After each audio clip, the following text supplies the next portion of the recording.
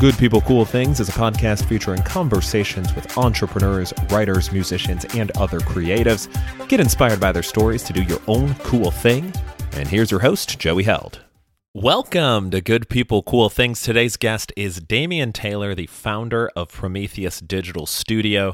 For the past 15 years, Damian has been applying data and technology to entertainment, combining the old science analytical side with the creative outside the box side. He's bringing a unique skill set working with brands and media companies. He's worked with pretty big name clients like Warner Media, the CW, Newform Digital. Damian has also worked in making media more diverse and shares some really fantastic tips on how we can do that and how you can be more curious, explore the world, make the world a better place, giving you actionable advice. We're also talking about Disney World and Disneyland, and my mind gets blown here on a major difference between the two parks. So tune in for all of that. If you'd like to support the show, you can reach out via Facebook, Twitter, or Instagram at GPCT Podcast. You can always head over to the shop or pick up a copy of my book, Kind But Kind of Weird Short Stories on Life's Relationships. You can get all that good stuff at goodpeoplecoolthings.com. And wouldn't you know it, you can also listen to this very conversation with Damian right there and right here, because we're hopping into it. To kick it off, for people who aren't familiar with you, can you give us your elevator pitch, but can you also tell us the type of elevator that we're riding on? Oh, this will be a fun one. My elevator pitch. I am a data geek who loves creative stuff. So do lots with data. Data is just, this sounds really dorky, but it is to some extent my life. But in so much as I can apply it to creative endeavors. And what type of an elevator would we be on? I'm obsessed. My son is as well with Hyperloops. So we'd be on like a Hyperloop elevator with super magnet, like a maglev elevator, if that's a thing. If it's not, let's make it, because that sounds delightful. Now, was this interest in data something that you always had as a kid, or did you kind of like stumble into it later in life? I think I stumbled into it. I've always been just good with numbers. It's not like I was passionate about numbers or anything. I was just kind of got it. And then my dad was always very much you have to be a scientist, prove to everybody you're smart. If you're not doing numbers, and like, okay, yeah, sure, fine, I'll do that. And so, yeah, I went to college and I did neuroscience and it was like, yeah, numbers. And then I realized that I liked creative stuff too. So I was minoring in arts. And then I kept trying to figure out ways to bridge the two. Um, didn't always work successfully, but yeah, it's always been a thing. But I realized that I can't have just data or just art. I'd go crazy. I'd have to have both because one of them is like too fluffy, the other one is too serious, and I need the balance between. I always like to ask people a question they wish they were asked more frequently, and usually it comes up later in the episodes, but I think this is actually a very nice segue here of how do you manage to combine those two? Because, yeah, creativity, science, seems like it could be, some clashing going on there. So how do you combine them? Well, I mean, my company is focused on data and analytics and strategy for media companies and technology companies. So as you're creating content, who are you trying to reach? Why are you reaching them? What's working? What's not? Let's build a model and see where you're making money on it. But oh, wait a minute, when you do this, let's try this creative thing. It seems like that really works well. Um, so it's sort of like the best of all worlds. I get some technology, I get some numbers, and I get, some fun creative, like some music or a cartoon or a TV show or whatever it is. Do you have a favorite project that you've worked on? Oh, I know it's hard to pick them. They're all like your children. I know they're all. I think there are two right now that are vying for first place. The first was one I wasn't expecting at all. I just finished a project. It's been like a year and a half in the making. A diversity project, which is probably the last thing I thought I would do because diversity was not where I saw my career going. I always thought that was like the kiss of death.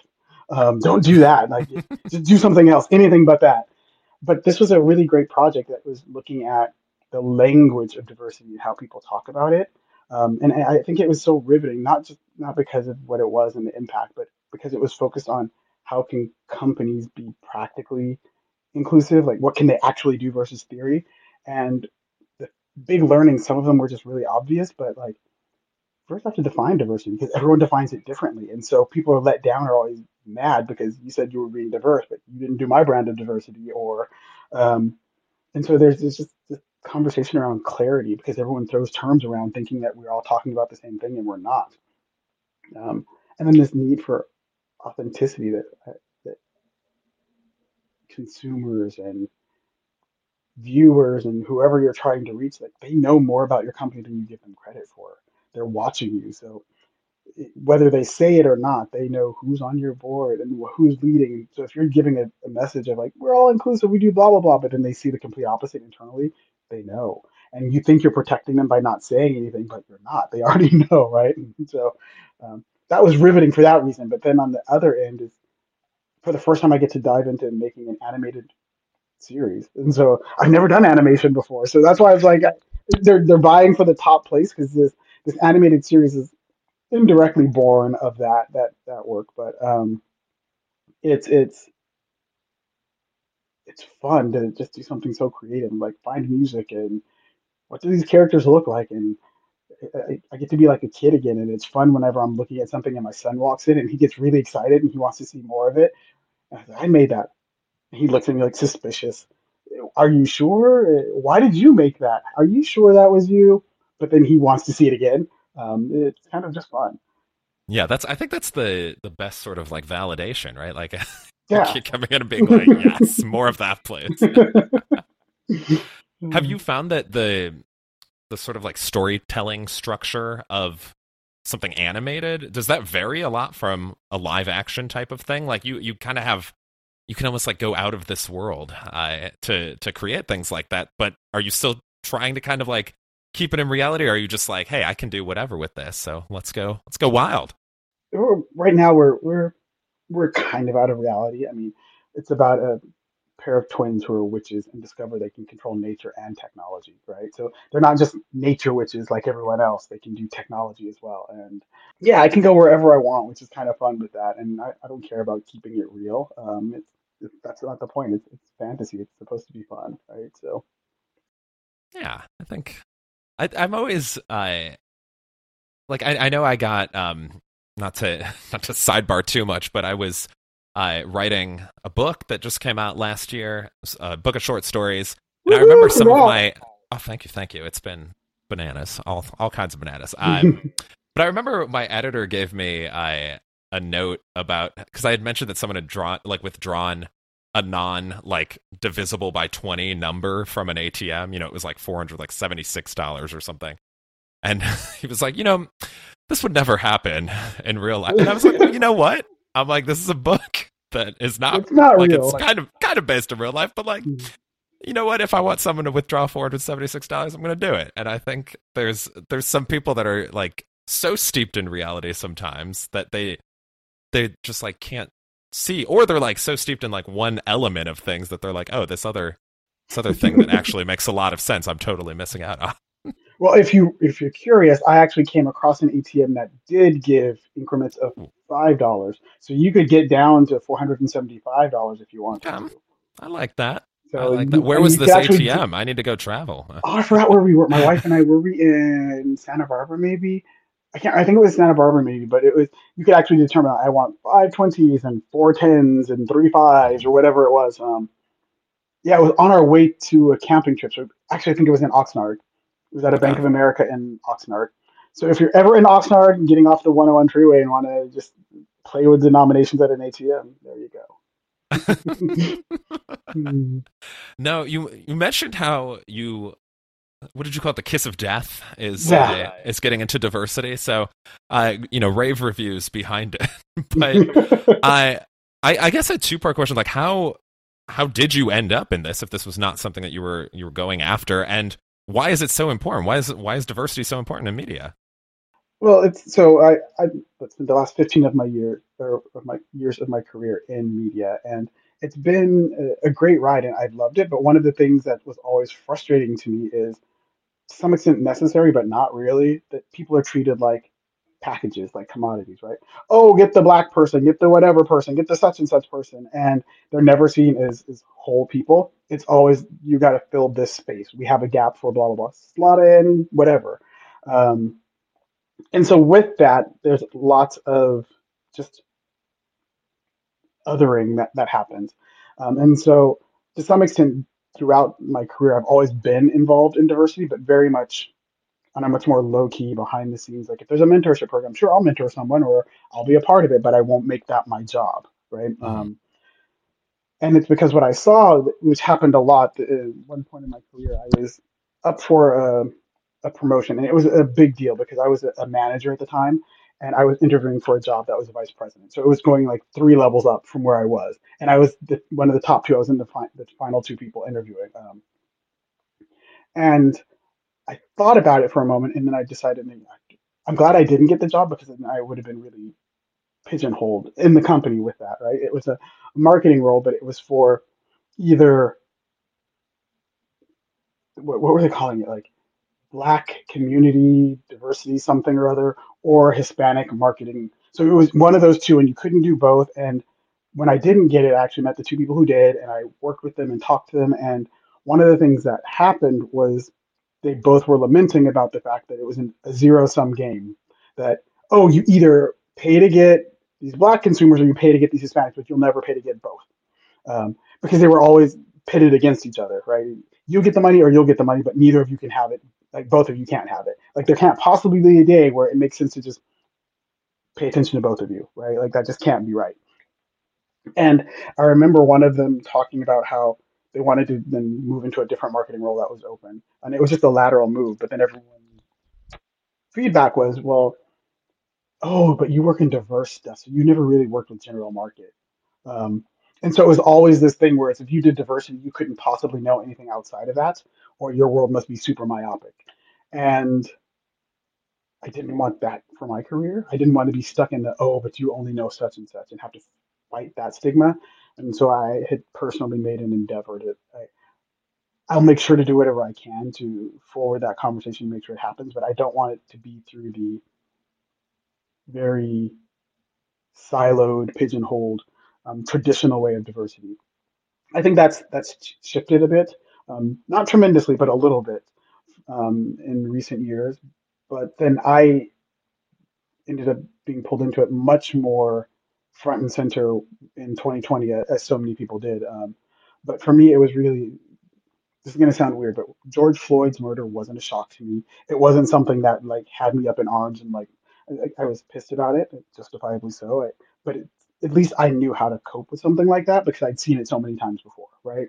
Um, and so my dad was an LA County sheriff, and my uncle was an LAPD officer, and so they were inside those organizations and would talk. Like for them, it was even hard, and they knew about this, and I heard stories from them, and so all of these things were things that I knew how to cope with, and I could be sad and be upset and be angry, but I at least knew how to handle it.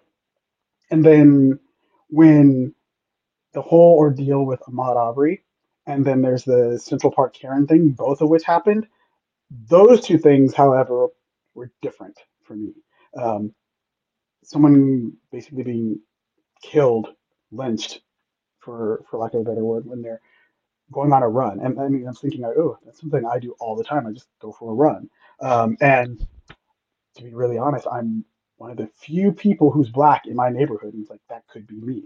Um, and then there's like the whole pandemic going on, and my wife happens to be Asian, and people are like, go back China food, and she's not even Chinese, right? But then like, so now I'm worried about, okay, can my wife go to work? Can she go to a store? What if she stops at a gas station? And then can I go for a run? Can we go outside? Can we go outside as a family? And then my son, like, where does he fit in this equation? Those then suddenly made it not just personal, because it was always personal, but it made it acutely more present, um, much closer to home, right? Where there's a need to kind of sort of fend for your own, and protect yourself. Um, and I was trying to figure out, well, what do I do? Because I'll be frank, like I'm not going to go out and protest in the middle of a pandemic. Like that just didn't seem wise to me, right? Um, but what I realized is what I do have is I have expertise in media, and from all of my experience, so one thing I know about media is that it's much more powerful than people give it credit for. Um, and so, how can I leverage that and the expertise that I have around data to actually start changing conversations and getting people to talk about things that they normally wouldn't?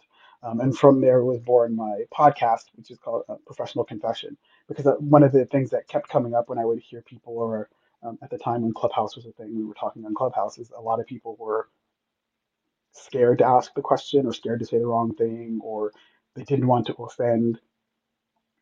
So there was this element of fear and this element of shame, and I was, because I had nothing better to do, and I had been spending every waking moment with a 2.5-year-old child. uh, I was trying to figure out, well, what can we do to mitigate that fear or that shame that people have, so they actually have the conversation. If it were anonymous some way, and I thought of old school radio shows where you call in, "Hello, caller, what do you want to know?" And it's like, what if I can make it more anonymous than that?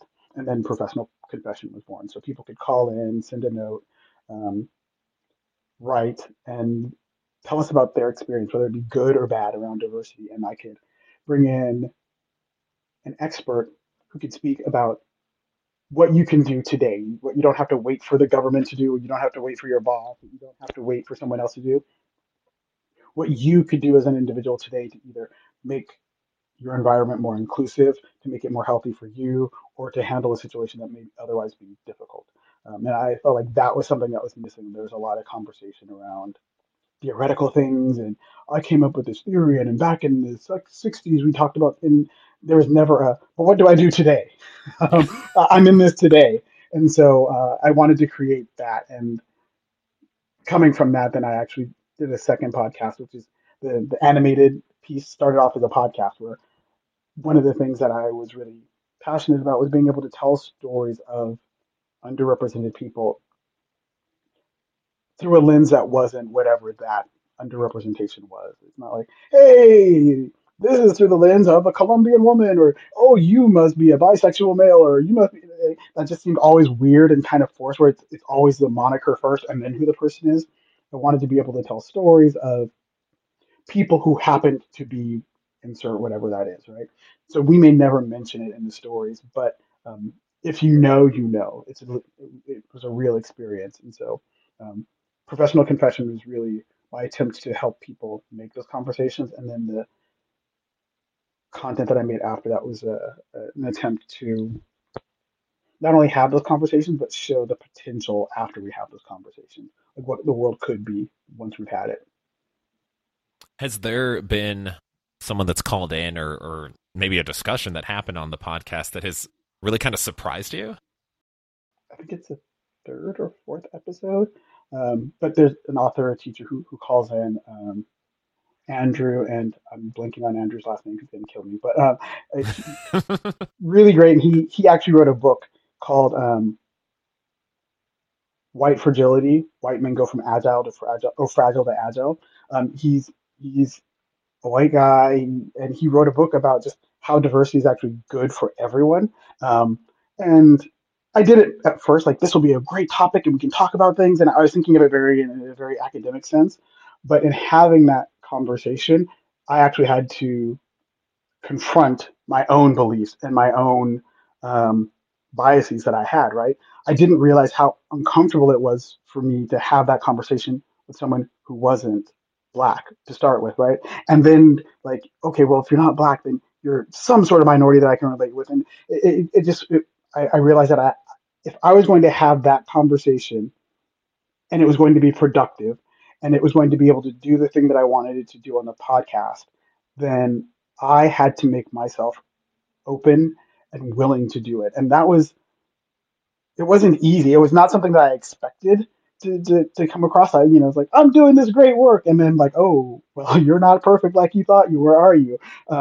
So that was, it's a weird thing because I never wanted the podcast and I still don't want it to be about me. But in that moment, I think it had to be because I had to learn.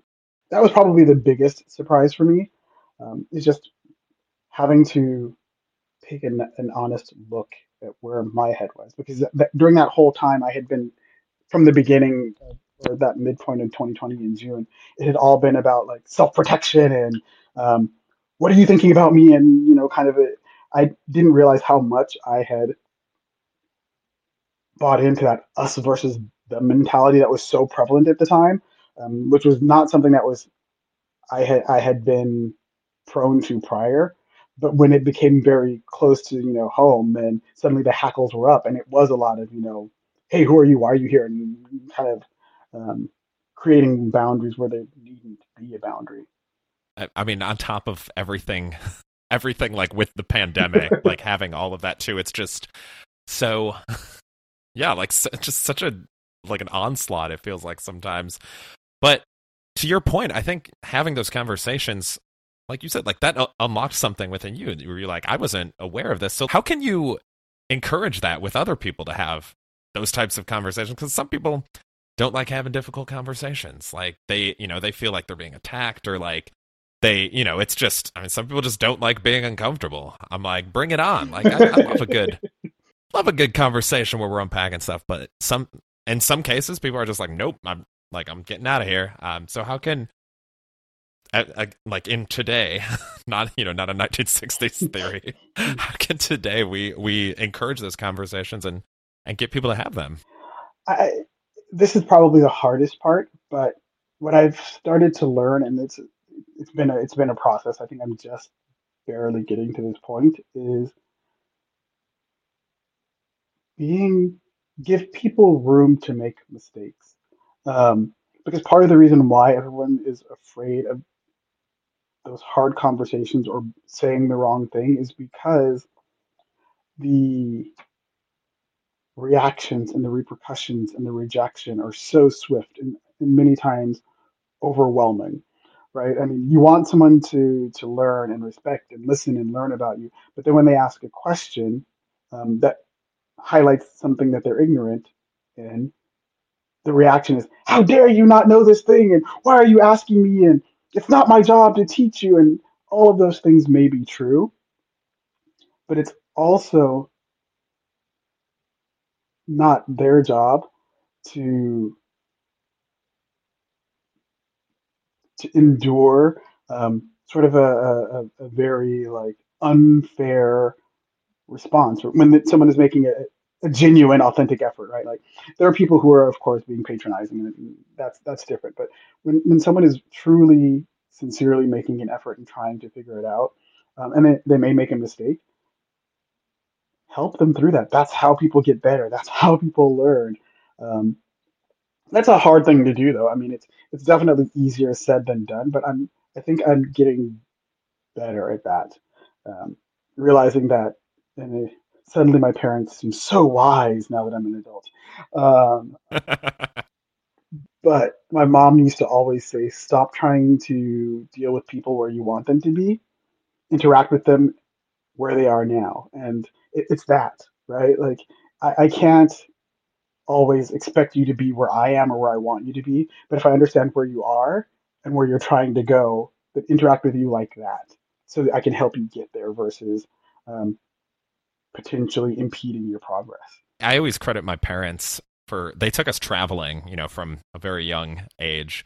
And I think that's another great way to kind of get yourself Oh, yeah. into situations that you're not used to, you're not accustomed to, but then like I don't think I've ever had a truly negative overseas experience. Like, sometimes there's times where you like miss a bus or I think I'm gonna throw Ryanair under the bus. They charge you like $60 a ticket if you print your boarding pass at the airport.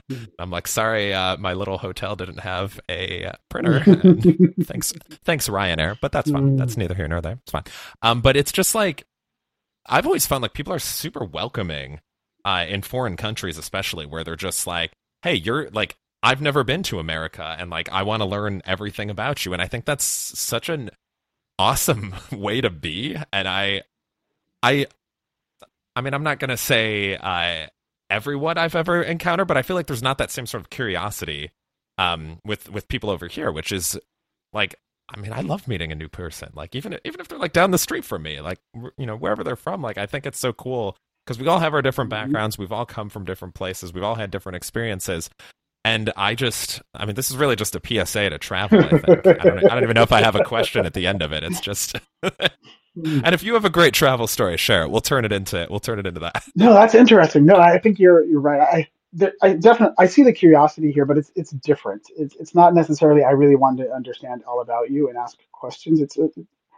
I think in the US culturally, there's been this we're the center of the universe mentality so much that, oh, you're so unique, you're so odd, you're not from here. And so it's more like I'm going to put you in a menagerie and see what you do, or very much a novelty sort of approach. And that's not everybody. I mean, that's a gross um, simplification of it, but that seems to be more the interaction versus when you go overseas. Here's a fun travel story. One of the things that really made me understand the power of media in terms of just interactions with other people and their perceptions of groups or cultures or whoever that they don't normally see is I was in South America. I lived in Chile. I was in Santiago at the time, and a friend and I we got on the subway and we're heading off to visit some friends who lived in the suburb of the city. And so we're sitting there chatting, and clearly our accents weren't um, like Chilean. They were very Caribbean. And so the guy was like, "Oh, where are you guys from? Are you from Cuba?" Right? And my friend's from Puerto Rico. He's, "Oh, I'm from Puerto Rico." And I told him I was from Los Angeles. And he paused and he looked confused and said, but wait, you're not white and you don't have blonde hair. I've seen Baywatch." And I'm like, no, other people live in LA besides just the folks in Baywatch, and that's actually a TV show. It's not real. But wait. But no, you were speaking Spanish. So are you Cuban? No. Oh, you must be Puerto Rican. No. Dominican. No. I'm really just from LA. Well, you must be Brazilian. Is that is your family from Brazil? No. Are you African? No. And he followed us. Like he stayed on the entire subway trip.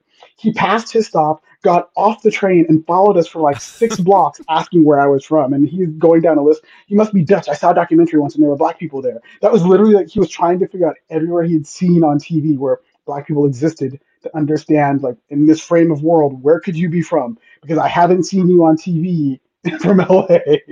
Um, and at that moment, I realized that wow, his whole context to people in the U.S. and even Black people is based on TV, right? And his whole interaction of it was based on TV. And we often think of TV as being benign, or even just media in general as being benign and sort of you can ignore it. But it's much more influential than we give it credit for. And so, yeah, that was my version of a travel story that kind of tied back to I realized that one of my superpowers and I could actually leverage in this whole conversation and start the conversation around diversity was using media so that people who might not have access to me or someone who looks like me or someone who looks like anybody, right, from any group, um, would then be able to start having exposure and understanding their experience in life.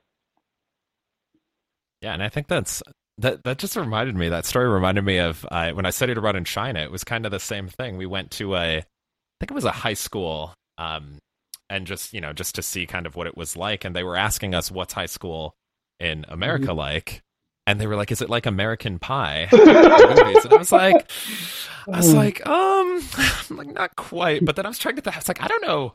I'm like, is there a good example? I mean, this was what 2008 or 9 2009. It was right after the year after the Beijing Olympics. Mhm. um and so I was kind of like, I don't know if there's anything that's like exactly like high school. And like also your high school experience can vary wildly, Yeah. even within the same high school, like depending on who your friends are, who your clique is, all that good stuff. What time you have lunch, even sometimes. Yeah. I remember one year I had a late lunch, and I was like, I feel like I'm in a Who are different these people? How did this world happen? here. Yeah. I The know. sun's there? Yeah, I don't go to school with these people. Yeah. Mm. But yeah, it's so interesting of what people take as like their point of reference. And I think to your point, like that's why it's so important to have these different depictions of media, and especially for like kids growing up, to see someone that is like them, or exhibits some of the same personality and different traits that they have, which is always sometimes hard to get out there. hmm Yeah, no, and I think it's a really big deal. And even though we like to think that we don't need external validation, we do have this sort of subconscious need for external validation to say, "Oh, wait, you're like me and you did X." And we've done it since childhood. It's something that's I don't know why, and I should probably this is being a neuroscientist, but It's something that's just innate to our behaviors that we validate ourselves through those social interactions that we see, and they sort of shape where we think we can be and what our life can be and what it should be and how we should behave and what we want to do. And so it just takes that one thing that you find either inspiring or that commonality to sort of set off an entire life's journey. And so I think it's really important to do that, but it's also great to, at least for me, just to learn new stuff and start to rethink how I'm looking at the world. Sometimes my best solutions have come from places that I would have never expected. So having more of that is yes, please, right? Yeah. Yes, I'd like to learn more and have good experiences. Seems so simple. Who knew? All right, Damien, you're almost out of here, but we always like to wrap up with a top three. And for you, we've been talking about things we can do now.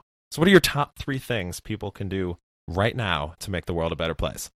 I think for me, it's really don't be afraid. Don't let fear of failure, saying the wrong thing, doing the wrong thing, or just not being successful be the thing that holds you back. Because going to the cheesy quote, like, shoot for the moon, and if you miss, you'll still be amongst the stars. Like, it's a true thing, right? You'll shoot for it, and even if you don't, you'll learn so many things and pick up so many things along the way that the journey would have been worth it. So don't let fear of failure be the thing that holds you back. And I we talked about this a little bit earlier with the diversity piece, and it ties back to the failure is be kind to people, allow room for others to fail. Don't be so judgmental when they make a mistake. Um, and instead, I think encourage and nurture them to continue in whatever that endeavor is in terms of learning or becoming a better person, whatever that is. Because at the end of the day, it doesn't help you or them to berate them for those failures. And by helping them, I think the end result becomes a much more positive experience, and you might actually gain something from it as well. And the third part, which is, I'll be honest, I'm very bad at this, but I'm working on it, is I think it's listening to truly understand versus listening to be, not to be heard, right? You want to make sure you're paying attention so that you can understand and truly empathize and make sure that the person who you're interacting with knows that you're listening and trying to understand versus the I'm waiting for my turn to be heard, right? It's the saying is what we have two ears and one mouth, so use them in proportion. Um, and it's true. Once you start to do that, and those occasions when I actually realize that I'm actively doing that, um, I'm much more understanding of the person sitting across from me, whether they agree with me or not. Um, I can at least see the perspective of where they're coming from, and sometimes end up finding a commonality that I wouldn't have seen otherwise. And so I think those are the big three for today to make the world a better place. Yeah, I agree. I think that third one is kind of the hardest for a lot of us because it's almost like the knee-jerk reaction of like, oh, you disagree with me? Like you're wrong. And it's like, no, like I might not agree with you, but if you can present your case, for lack of a better word, like in a more in a way that it's like, oh, okay, I can see where you're coming from. At least if you just are dropping obscenities everywhere, and that's like a way to escalate it where it's like no one's gonna have a happy part to it. And this is a huge tangent, but being in LA, in the LA area, have you, I assume you've gone to Disneyland quite a bit Yes. over the years.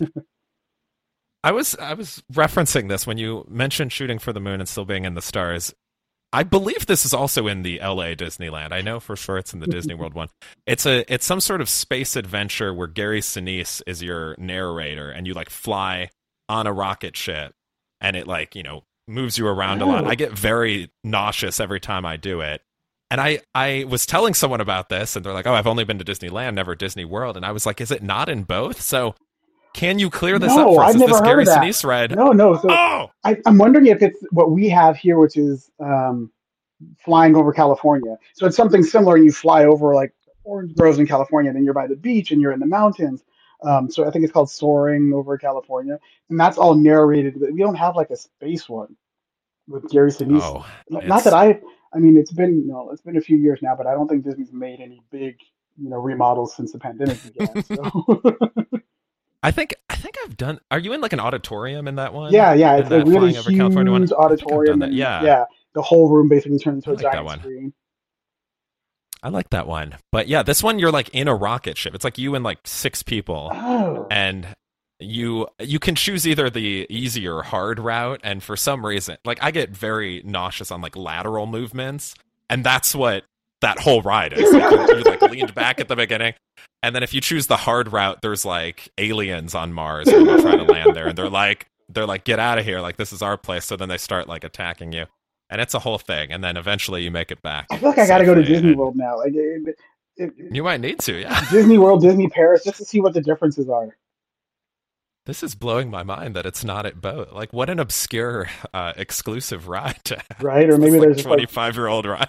Disney doesn't have room for it. Forget it. Because it's also much smaller. That is true. So yeah, maybe. But yeah, I know the last time I was there, they were I think they were building like a Hulk ride, and there were a couple other ones that were either down for maintenance or about to be built. And I said, man, this timing was real bad. Should have come like 2 months later. I could have ridden like 6 other things. Right? It's all right. We'll make another trip there. It'll be great. Yeah, that's all you got to do. It's not going anywhere. Hopefully, knock on wood. I know. If Disneyland or World closes, right? We will blame this podcast. Speaking look what you did, Joey. Well, okay. In case Disney closes, give the people some good news. If they want to learn more about you, if they want to check out the different podcasts, all the stuff that you're working on, where can they find you? Yeah, so you can find us on anywhere you find podcasts. Professional Confession. We're on a brief hiatus, but in about 3 weeks we'll be back. Or you can look for Tech Witch, which is our other podcast, and it'll soon be an animated series. Very excited about that one. Also, anywhere you find congrats. Podcasts.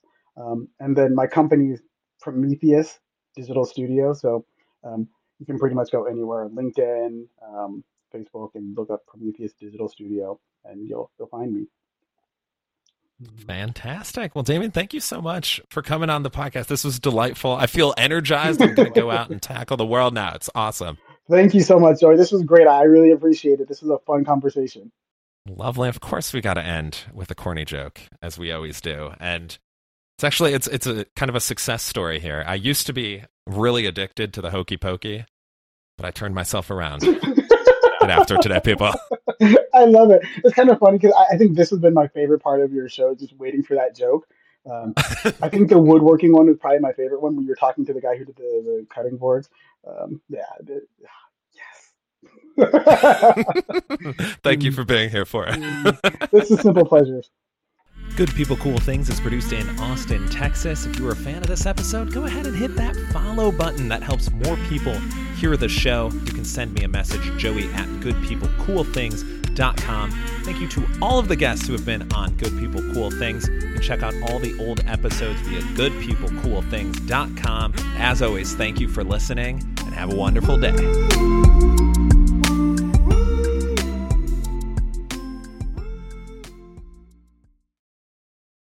Mary redeemed a $50,000 cash prize playing Chumba Casino this year. I was only playing for fun, so winning this was a dream come true. Chumba Casino is America's #1 social casino experience. It's serious fun. With over 80 casino-style games to choose from, you too could win life-changing amounts of cash. Be like Mary. Log on to ChumbaCasino.com and give them a whirl. That's ChumbaCasino.com. No purchase necessary. Void or prohibited by law. 18+. Terms and conditions apply. See website for details. The voice in the preceding commercial was not the actual voice of a winner.